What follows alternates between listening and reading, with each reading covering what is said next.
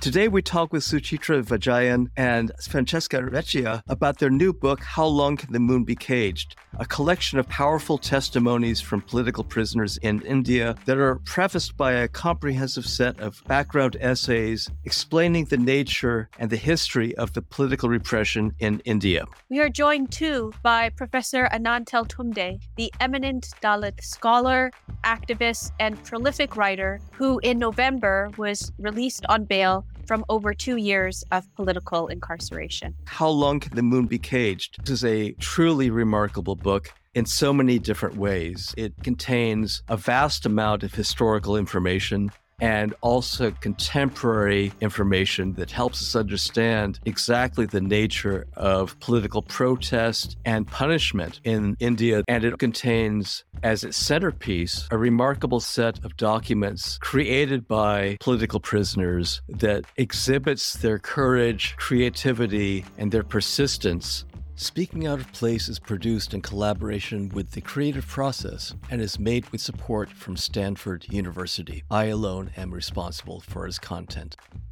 Welcome and thank you all for being here. I was thinking that before we get into the discussion of the book, which is the primary focus of today's discussion, it would be important for our audience to know something about the Polis Project, because the book emerges out of a larger project that has been in existence for some time now. Thank you, David. The Polis Project is a New York-based hybrid research and journalism organization, and we work with what we call as the communities in resistance. This idea comes from the core belief that what happens in Palestine and Ferguson and Kashmir and Rojava, these communities in resistance have more to learn from each other. And it's important for us to think through these communities in a very sophisticated way. We do this through three things that are core to the organization, which is research, reportage, and resistance. We publish critical ideas that are excluded from the mainstream. Our work sheds light on authoritarianism, especially in democracies, and we focus on issues of race, class, caste injustice, Islamophobia, and very specifically state oppression around the world. We pride ourselves at publishing fearless journalism, especially in India and larger South Asia. Could you tell us about the genesis of this book? The book is the result of a long research process. We started working on the book about 2.5, 3 years ago. And the initial idea started as the Polis Project. When we were approached by Imara, a small arts collective based in Bangalore, who had self-published a booklet with an update on the BK16 and their writing. We started publishing those excerpts. And then that series became what is now known as Profiles of Dissent. That became a community effort where people started approaching us asking whether they could contribute with profiles of other political prisoners. What we have now is about 27 profiles, which made us realize that it was an important body of work that needed further study, further research, and also a wider and more solid platform for amplification. Initially, we thought that the book will only be a sort of an anthology of prison writings with a small or like a marginal commentary. And then, as we often say, things that start in one way become something else. And we soon realized that also this would not be fully adequate as a way to do justice to the amazing amount of work that we had collected. And then from there, the book became what it is now through a number of different iterations and a complex set of exchanges and essays. This book was also our way of responding to what was happening on the ground. It was really our way to document and archive. And that's what Polis has been doing, that we would be that organization that would meticulously organize and really analyze what was happening. Because Siddiq Kappan, one of the other journalists who was arrested, one of the political prisoners in India, was also arrested on the way to report on the gruesome murder of this young woman in Hathras. As soon as he was released, said something very profound. He said that memory is the only way for us to fight against fascism. So for us, the idea of documenting all of this and creating a footnote was absolutely important. And much before we started working on the Profiles of Dissent, one of the things that Polis has done and done incredibly well is really just make sure that we are listening, we are bearing witness, but we're also creating some kind of an analytical and methodological framework to do this so that this work also is something that the community can tomorrow rely on. And we started doing this around 2017-18, just around the time when we have the first of the Bhima Koregaon arrests happen.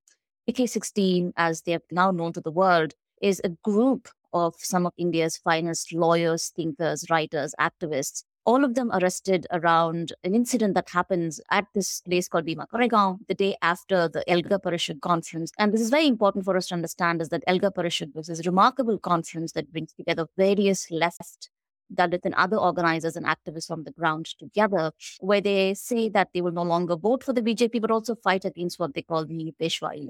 The next day, violence breaks out, often created and incited by rabid right-wing forces. And like in all of the cases, the men who incite the violence walk free, while the act of violence itself is used as the locus to arrest some of India's finest thinkers, writers, scholars, activists on the ground. And this series of arrests begins and happens over a few years. And what you really see is that all of these intellectuals are accused of trying to plan to assassinate the prime minister. There is no evidence, or the evidence that is presented as proof of this plan is either manufactured, or in some cases, we now know that through Pegasus and other surveillance agencies, these evidences were planted. But what you really have is manufacturing evidence. There was no crime. And yet, some incredibly remarkable people on the ground, writing, thinking, arguing, fighting against the state, become incarcerated. Some of them have been released on bail, and many others continue to spend time in prison. When we had first planned doing this episode in June, we thought it would be perfect timing because it was against the background of this spectacle of romance between Modi and Biden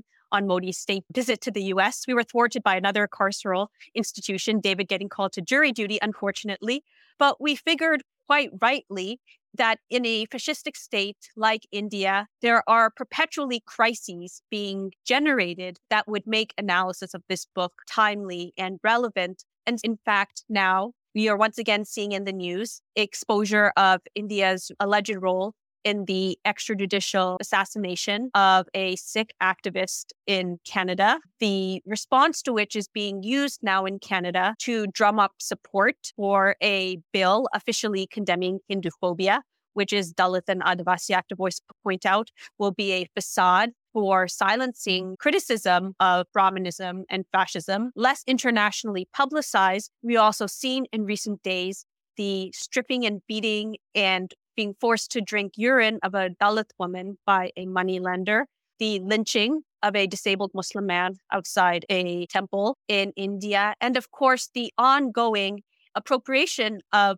Adivasi lands, including increasingly for projects, ecology, conservation, and green energy. Professor Teltumbde, your work has been so vital in dissecting the way that all of the structural violences of the Hindutva state continue to be reproduced. Can you talk a bit about the background context for how we understand increasing use of political incarceration by the Indian state as perhaps a necessary condition of being a neoliberal fascist state? In other words, does neoliberal fascism require mass political incarceration? Let me personally congratulate Suchitra and Francisca for bringing in the documentation, because it's very important there. Unfortunately, some of the audio for Dr. Teltumbde's remarks did not come out clearly. He has done us the kindness of providing a transcript of his comments, which can now be found on the Speaking Out of Place website under the Blogs and News tab. The address for the website is speakingoutofplace, all one word, .com. As one Milan Kundera said, the struggle of people against power and the struggle of memory against forgetting. So this is particularly important in that context. What is going on in India is probably not understood in full measure by many people outside, but only the victims get to know what it is. India is at the crossroads. Probably it has crossed the crossroads, and it is on the verge of actually becoming something like what they call as Hindu Rashtra. Hindu Rashtra is not just a name change, but it's actually, in essence, change of everything that India stood for. Purely a fascist totalitarian state. As such, again, it would be an understatement because all over the world, these kind of tendencies are seen. But this is a qualitatively different kind. That is what is happening in India. You know, we said about the current episode about Canada and all that. What is happening inside India is actually depicted in Manipur. There are so many things are going on, and we cannot even keep pace with. People are bringing in issues every day so that the past things are forgotten by the people and the opposition is invisible. Although they have grouped together as India, which BJP smartly reduced it to Indi, whatever it is. But even BJP opposition combined do not seem to have any strategic clue. They're still getting dragged by Modi along the way. Take a case of recent one, the women's reservation that bill is passed in the parliament. It was not passed up till now because of many kinds of invalid objections at that. Some of the opposition parties actually maintained that there should be reservation for OBC women, which is not there because if the generic kind of reservation is brought in, then all the upper castes might grab it and all. That was their contention. But this time, when they called them united opposition to BJP, they could not make their point effectively and rather opted for voting for it. And the bill was passed almost unanimous. One would expect that the opposition would learn and get their act together if the 24 elections are someday won by BJP and the same bunch of people come into power. One shudders to imagine what would happen in India. So this is the kind of thing that we actually are watching here. I actually had 3 questions, but I'm going to put them all together as one because they, for me, show the formidable forces that you're up against. One is the media. The other one is neoliberal capital. And the third is the way that the state has captured the courts. And you talk about all 3 in your book. You're battling against the fabrications of a state that controls the media. And they've effectively neutralized the courts. So you have both the media and the courts. But then also you have this horrible convergence between capitalist developers and the state. So you have what in your book you call legalized plunder. Could you talk about this powerful triad, as it were, and how the stories that you're able to bring to us address these in different ways? You may have to go back to Modi's Gujarati years, other things aside, but the way he actually gave free hand to capital, and that is the process by which actually he fell to the global capital and became their preferred choice. So he actually makes it totally open. All the state gets open to the certain set of capitalists. Mukesh Adani is a very upcoming business group, and another one is Ambani. Both happen to be Gujaratis from his own state and have grown like anything during post-14. Even before that, they have been growing in Gujarat. But even if you take the post-14 figures, something like Ambani grew 118% during the 5 years of Modi's rule. And the Adani grew 121%. Another one, and it grew by 143%. So such is the growth of chronic capitalists out here. And even other capital and big capitalists have been very happy with Modi because he actually gives them free hand. All the jungles which are inhabited by Adivasis and the basic struggle is at that are freed for the plunder. This is the way it's going on. There is a big nexus between capitalists and there is a big money flowing through to the BJP coffers, which cannot be beaten by anyone in opposition, etc. They brought in election bonds, so-called, which actually flows through the bank and it is invisible, meaning that people do not have access to how much money is flowing to which party and all that. So this is the conduit of favor from the state, which is channeled to the corporates. These are the known sources, but there could be n number of unknown sources, which would not be known to anyone for that matter. So this is the kind of things which are going on. And that however you actually speak rationally, they just ignore you. And there has not been for like last 9 years, Modi hasn't actually taken a question from a people and he claims that he is representing 140 crores, 1.4 billion people of India. That is what it is. I think what Dr. Teltumbde said was absolutely on point. To understand Modi's India today, you really have to go back to understand how this nexus between the capital cronyism comes together. The Gujarat model essentially was this explosive mix of perpetually using state violence to silence the Muslim population and others. Alongside, you have crony capitalism, which is often projected as facade. There's actually an excellent book by journalist Raj Shekhar called Despite the State, where he systematically looks at how the state's infrastructure is corroded by Modi's rule in Gujarat, where the state then becomes single-handedly responsible for performing violence and performing this job of being an intermediary, furthering the interest of big capital. But along with it, what you also see is the way in which the legal system is consistently eroded and captured.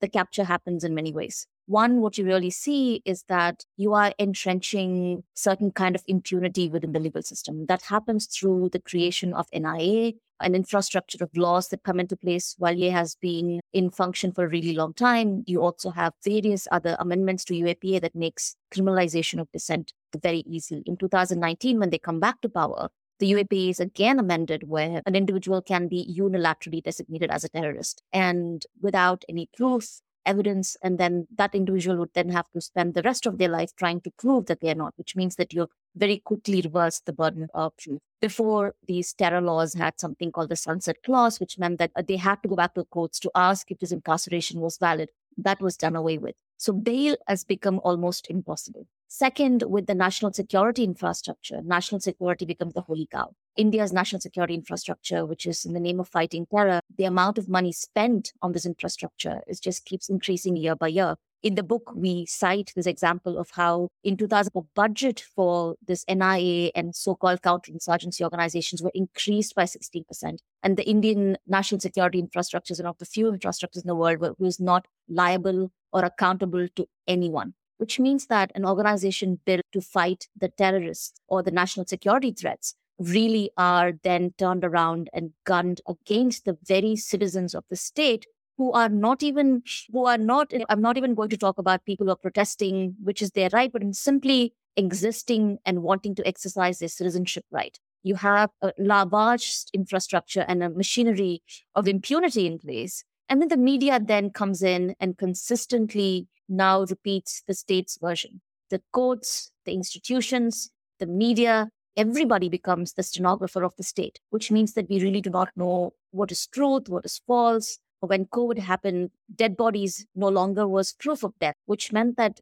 every reality is taken away. And this is pretty much what they've done, and they've done it consistently over a long period of time. Yeah, I think that's structural to the work that the Police Project does, is look at how episodes of violence in the current state of India are not episodic any longer. What we do is to look at patterns of violence to make sure that we understand how things have become systematic. So one thing that is important to highlight here is how all the institutions of the state are complicit in activating a system of impunity, as Suchit said. So it's not just one single institution or one of the pillars of the state. It's everyone who has to be complicit for this project of nationalism to be actualized. So while the courts sanction what the political design is, the police implements the violence that the state and the courts sanction, and the media simply amplifies the official version of the truth. And the official version of the truth is no longer based on facts, because as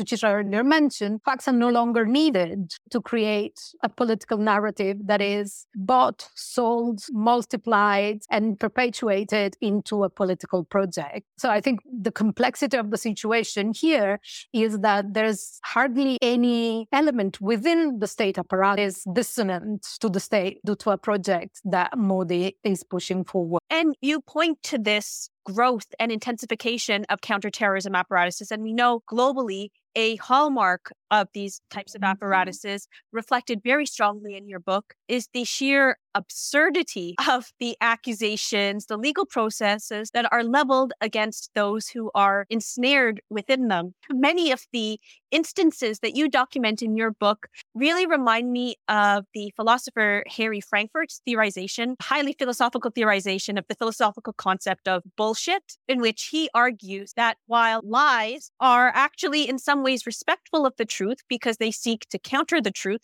bullshit, by simply putting things out regardless of any relationship to truth or not, is actually far more damaging to the truth because it makes the truth simply not matter at all. And so can you talk a bit about what the political function is of this legally institutionalized and media institutionalized, politically institutionalized bullshit that we're seeing as a very central part of the Modi regime? We have a chapter in the book that is titled The Lies Factory. One of the things that we start the chapter with is the declaration that was issued under oath in December 2000 by Subdivisional Police Officer Ganesh Moa. He said that he had not come across any material that showed evidence, and he was the investigating officer.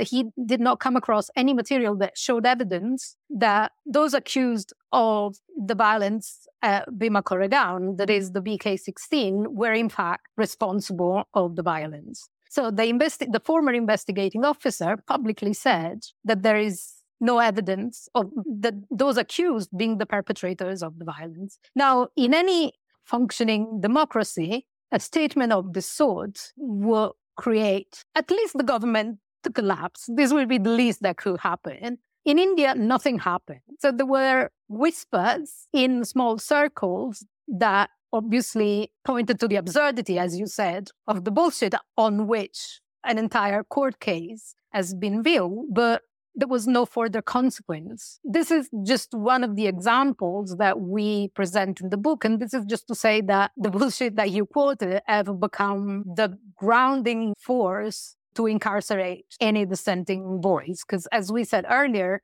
truth is no longer relevant or is no longer the ground on which discussions happen. And there's no real space left for contestation because, as we said, the courts have been co-opted, the media has been co-opted. So there is no one really, except for some pockets of civil society and the intellectuals who are in jail, to counter the bullshit. This reminds me of what happened in the United States after 9/11. And I wrote an article about the hijacking of the imagination, where everything could be excused on the pretext that it was a preemptive move against terrorism. And therefore, you found terrorism wherever you want to find it. So I wanted to ask you about this Unlawful Activities Prevention Act, another kind of preemptive tool that could find things to prevent wherever you might want to find it. Could you talk a little bit about this? Because one thing I find so valuable about your book is it's a response to this kind of negative, destructive, violent use of the imagination toward a more creative, liberatory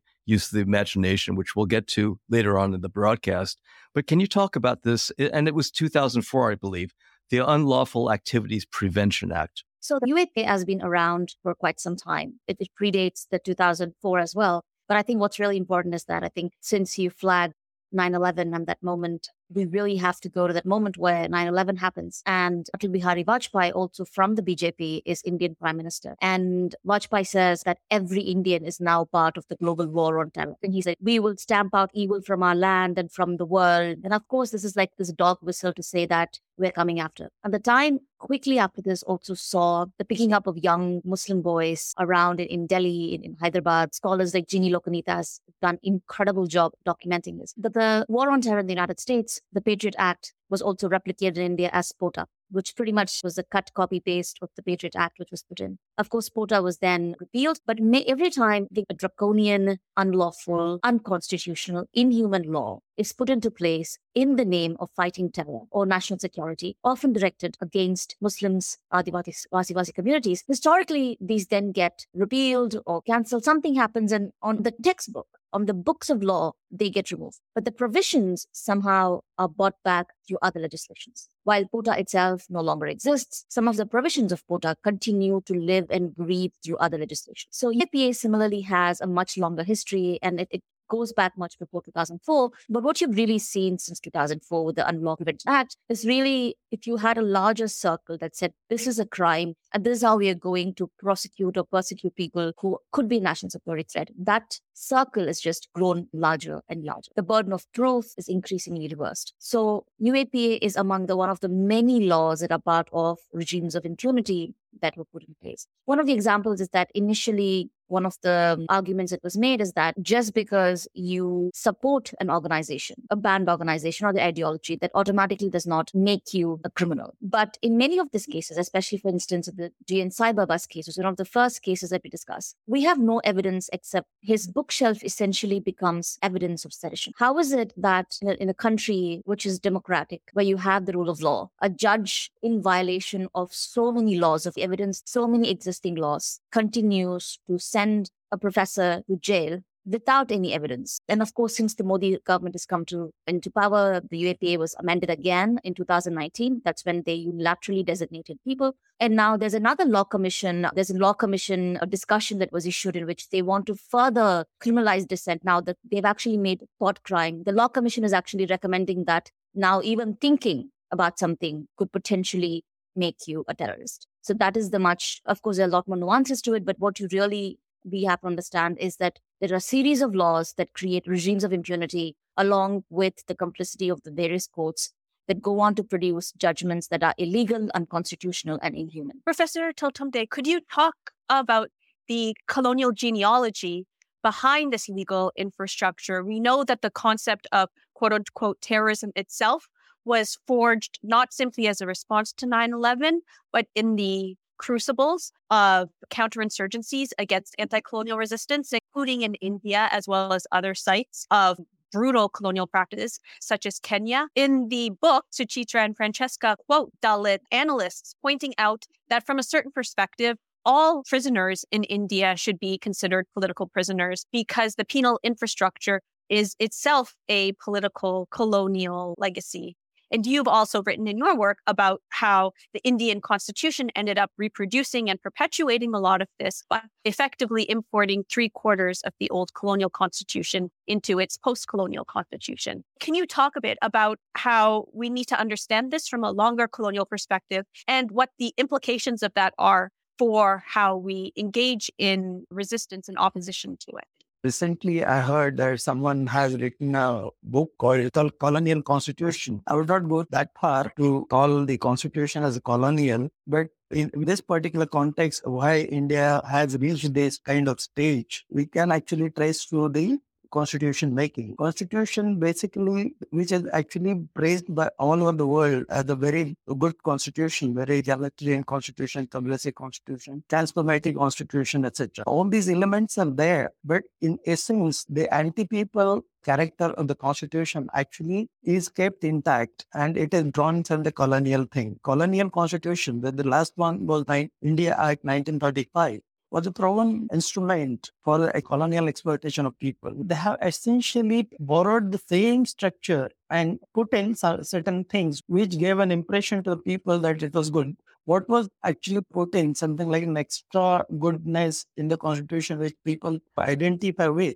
were the fundamental rights that were given to the people, Chapter 3, and the directive principles of state policies, right, Chapter 4. These were the kinds of extra that were put in. Otherwise, more than 2/3 of the constitution is the India Act 1935. This is in the constitutional term. But apart from that, the entire state apparatus was actually borrowed from the colonial. Same people, same structure, same everything, the same processes actually remained. It was very difficult to expect that this kind of people in India, they would, namely, I problematize two kinds of entered into the constitution. One is something like whatever is going on today. By more, this could have been avoided if the constitution had two crucial kinds of things, secularism and the abolition of caste. And both the things have been actually dodged. India is taken as a secular country, but there is no mention of secular word in the constitution. They have provided an alibi that India was a very religious kind of country, etc. And that kind of Western concept of secularism probably cannot be implemented. But the basic true secularism would be something like a firewall between religion and politics. So that cannot be implemented, etc. None other than Nehru actually dodged it. And caste was kept alive, although they celebratedly outlawed untouchability. With all Hindu reformers, right? And Gandhi perhaps is the best example, actually spoke against untouchability, but not against caste. They wanted caste, but it can be logically seen that untouchability was just an aspect of the caste. And if being caste survives, the untouchability could not go away. But they actually kept it with an alibi. The downtrodden people, something like a low caste people, etc., is to be extended reservations, social justice, so called. And that reservation became, in course of time, a weapon, big weapon. I'm not going into detail, but this kind of argument actually I have made in some of the books. If these two things had been plugged at the time of the constitution making, probably we would not have seen such kind of menace. There were some other things also, like the kind of public policies that Nehru followed to create something like a class of rich farmers in the rural areas where they had a very tenuous control. Even Congress party had a very tenuous control, and through which actually they created a class of rich farmers, which again further denuded the Dalits out there. The crux of the matter, when it comes to the Hindutva and all, in many circumferential ways, one can see that basically the caste project. One could see from the specs of the caste. I would not be so much obsessive about the caste as such because I hate that. But one could see it from the specs of the caste, and it could be many things actually called in line. Why do they hate Muslims? Because most of them actually come from the Dalit stock, and Dalit and the lower OBC kind of strata, artisanal class. Because of that, they had a grudge right from the beginning when the colonialism had come and the traditional ruling classes is to be seen in terms of caste. They started seeing that British are now going to stay in India. Now they have an opportunity to avenge the humiliation that they suffered during the Muslim coup. And that way it actually started coming in. Few more things, like I would problematize again in the constitutional terms, something like adoption of first by the post kind of election system, which is singularly unsuitable for the Indian polity. And another thing was something like, good. I think that I have spoken about the directives principle of state policies where all the things have been listed. All these principles are not enforceable by any court of law. You cannot go to court and say that this is what is written in the Constitution or Directive Chapter 4, and that's why this needs to be done. It is just a very kind of direction given to the state. And right from the beginning, state has been ignoring them with impunity. Only one clause, which is the cow clause, which actually is exploited by BJP to the hilt, has been right from the Congress rule, been followed. It has been going on. This process can be seen, whatever is happening. Protection of cow, protection of cow is Article 45 or whatever. So there is a clause in directive principles that cow, these animals, etc., are to be protected. So they have brought in laws, etc., against the cow slaughter, and that have been religiously being implemented. And this has created a menace during this thing. This has been one of the instruments under Modi, the gangs harassing the Muslims. A lot of Muslims were lynched because of this cow clause. One can see in effect that process is going on right from the beginning, right from the constitution making to this thing. This is just a culmination. In nutshell, I would say in one single sentence that whatever Modi is doing today has been done by Congress in some measure. Actually, he's stretching it to the extreme. That is what is happening. There has been a precedent for everything that Modi is doing today. And even you can see it in the behavior of the opposition. Again, one is sorry to say such things at this juncture because one is expecting that in the coming election, the fellows have to go. And somewhere one hopes that the opposition will behave. But you can mark that the opposition has not been opposing any of the BJP Hindutva stand, as a matter of fact. For whatever reason, in recent times, after the book is published, no incidents have happened. In Haryana, they have bulldozed the houses of Muslims, etc. And these people have not uttered a single word in favor of Muslims. In the history of the last decade, no opposition party has actually uttered a single word about Muslims. They are fearful that the majority of Hindu votes would be lost if they actually take a stand for Muslims. With the case with Hindutva, there is something like a competition among the Congress people to show that how they are better Hindu than the BJP. They say that our Hinduness is a better Hindutva than the BJP's. That kind of stand is not going to be. That's what I said, that they are following a tele strategy. That's the misfortune of the country. Right from the beginning, this actually counts as the biggest democracy in the world. There has not been real opposition party born in India. This is what I think, and there is not much to say, but this is what actually depicts the picture, as I see.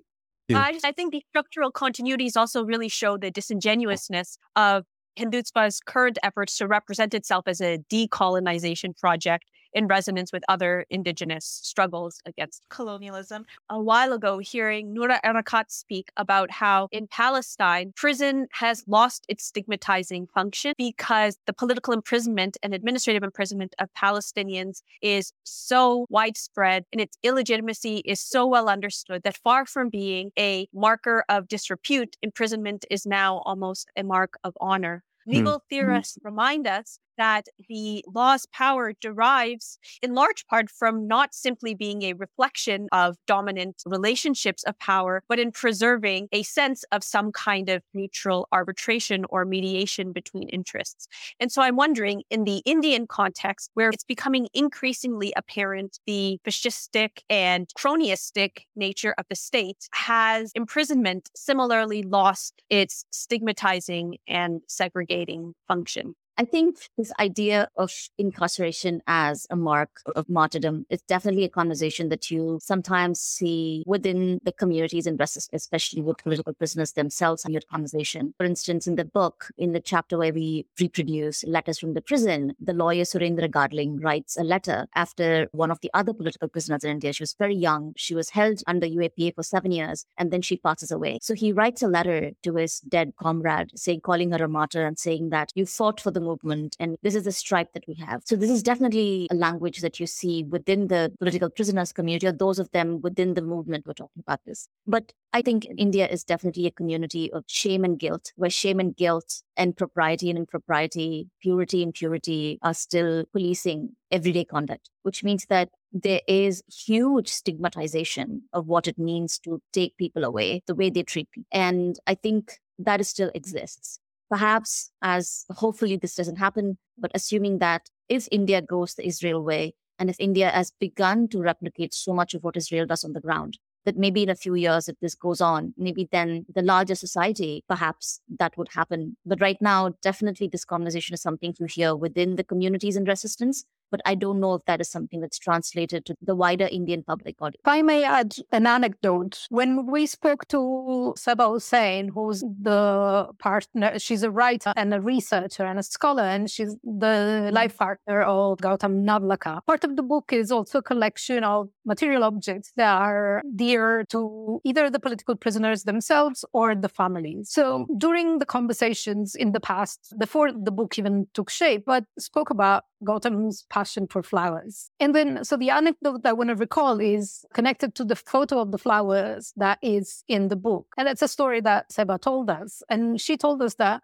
Gautam would go every other day or so to buy flowers to bring home. Then all of a sudden, Gautam was no longer there to buy flowers because it was taken away. And so she was really torn as to what story should she tell to the flower seller. The flower seller had great respect for her partner.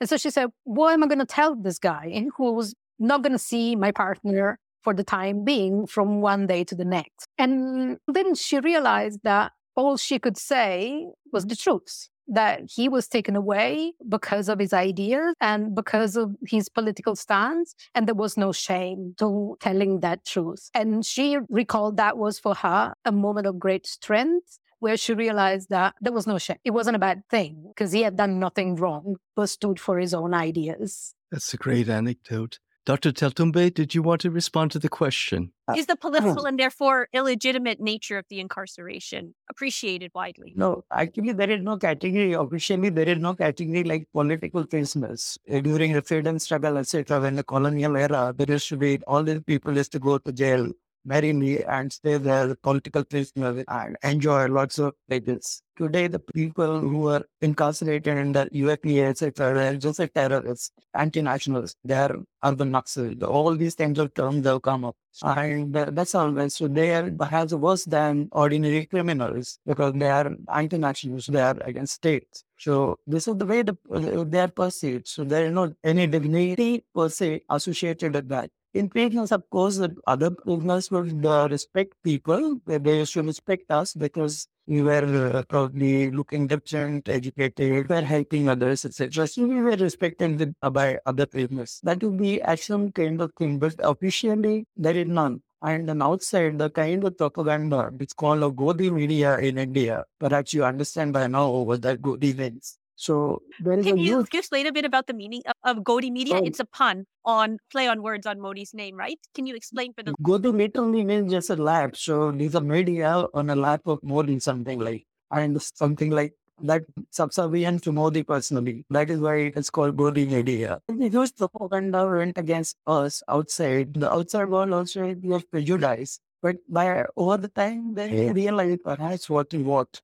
There is no, our incarceration is not dignified per se within the country. More large number of people are seeing us as an ordinary business and is rather the blot. But brought out in the book in the testimonies of the families, etc., what it means. So from that also it gets reflected that there is nothing like such a something like a dignity that we have done something good that we have been arrested and all. That is not there. The people who are the victims, they of course fight it out with the courage and the dignity. So these are two separate things. Dignity lies within us, the supporters, the families, and all those things. See us with a sort of respect. But among the general public or for the country, no, we are unified. Yes, we touch base again on the importance of the media and the way that it overwhelmingly saturates the general population with these images that are directed by the caricatures of the state. And I think you wonderfully bring out the importance of mutual respect amongst the opposition that provides a very real and tangible antidote to that. And in the book, you talk about how the state is most concerned about what you call transversal political allegiances. And I'd like to keep this discussion about mutual respect, allegiances, and specifically with regard to caste. And you talk about the Kabir Kala Manch, which is a working class Dalit cultural group. Could you talk about the work of this group in forming these kinds of allegiances from that particular positionality?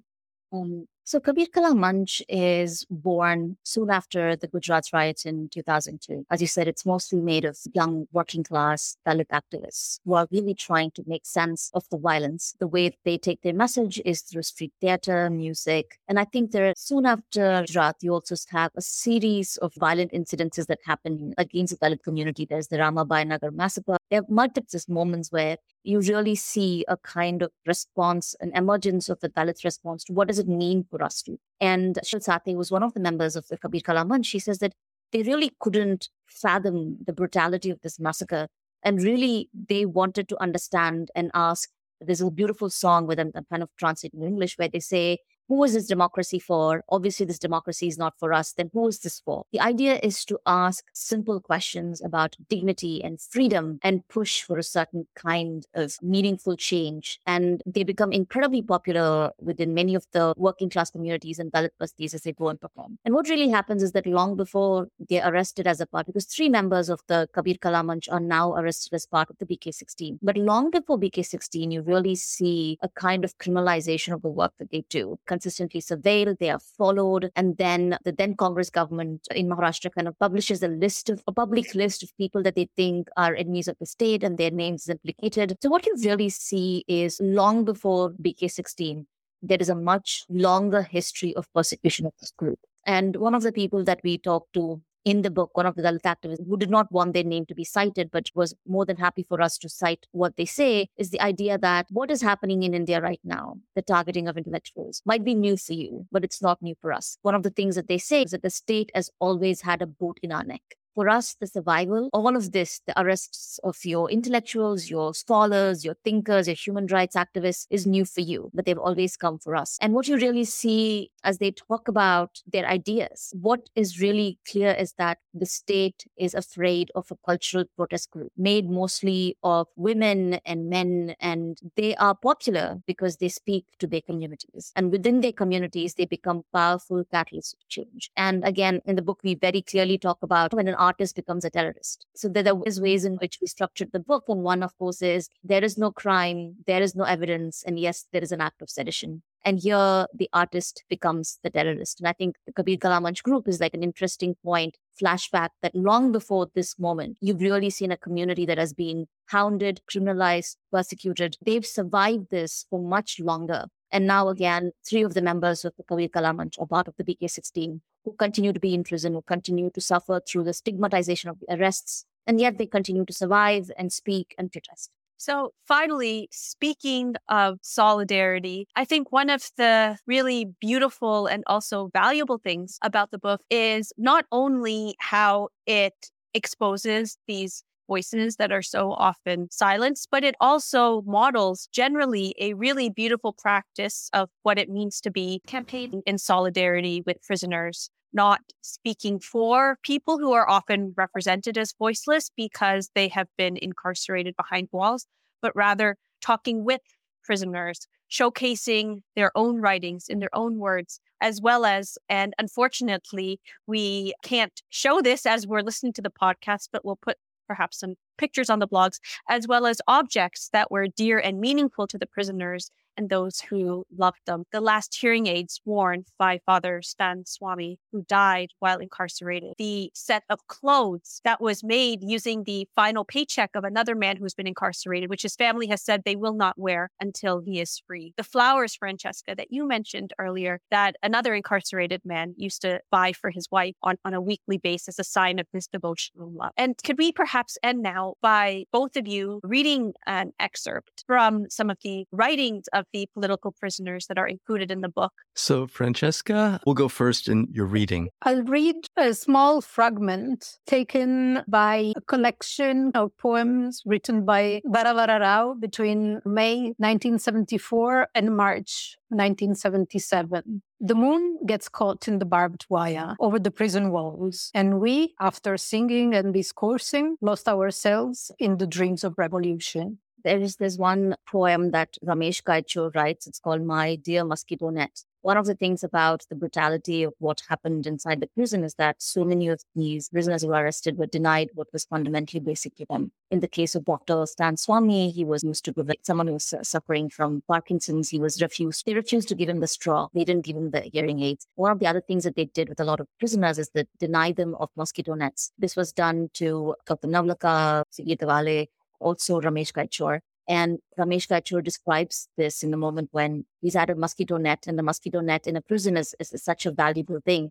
And 10 or 12 police officers rush into his room and they demand him. They say, how long have you had this? Do you have a court order to have this? And this is a security threat. And Ramesh Kaichur says, but how can a mosquito net be a security threat? And then, of course, they take it away from him. I'm just going to read some fragments from that. It says, my dear mosquito net, you were very dear to me. So much so that I can't explain. Trapped in the scary, uncomfortable prison, sleeping in your embrace made me feel better. I saw a lot of dreams because of you. Dreams to live in this hellish environment. Dream that gave support. Dream that gave me humanity. Dream that gave me inspiring optimism. Of Phule, Ambedkar. Dreams that said Bhagat Singh, Sukhdev and Rajguru. And it goes on and on. And then he says, dear mosquito net, now you are not with me. You've been forcibly taken away from me by some enforcers on the orders of their cold-hearted masters, ignoring all my requests, flouting the rules of the jail manual. Mostly this is a love letter to a mosquito net. He says, when you were by my side, I slept peacefully, but now I stay awake, disturbed and restless. And the person who is restless, disturbed and restless is the one who is always fighting for his rights.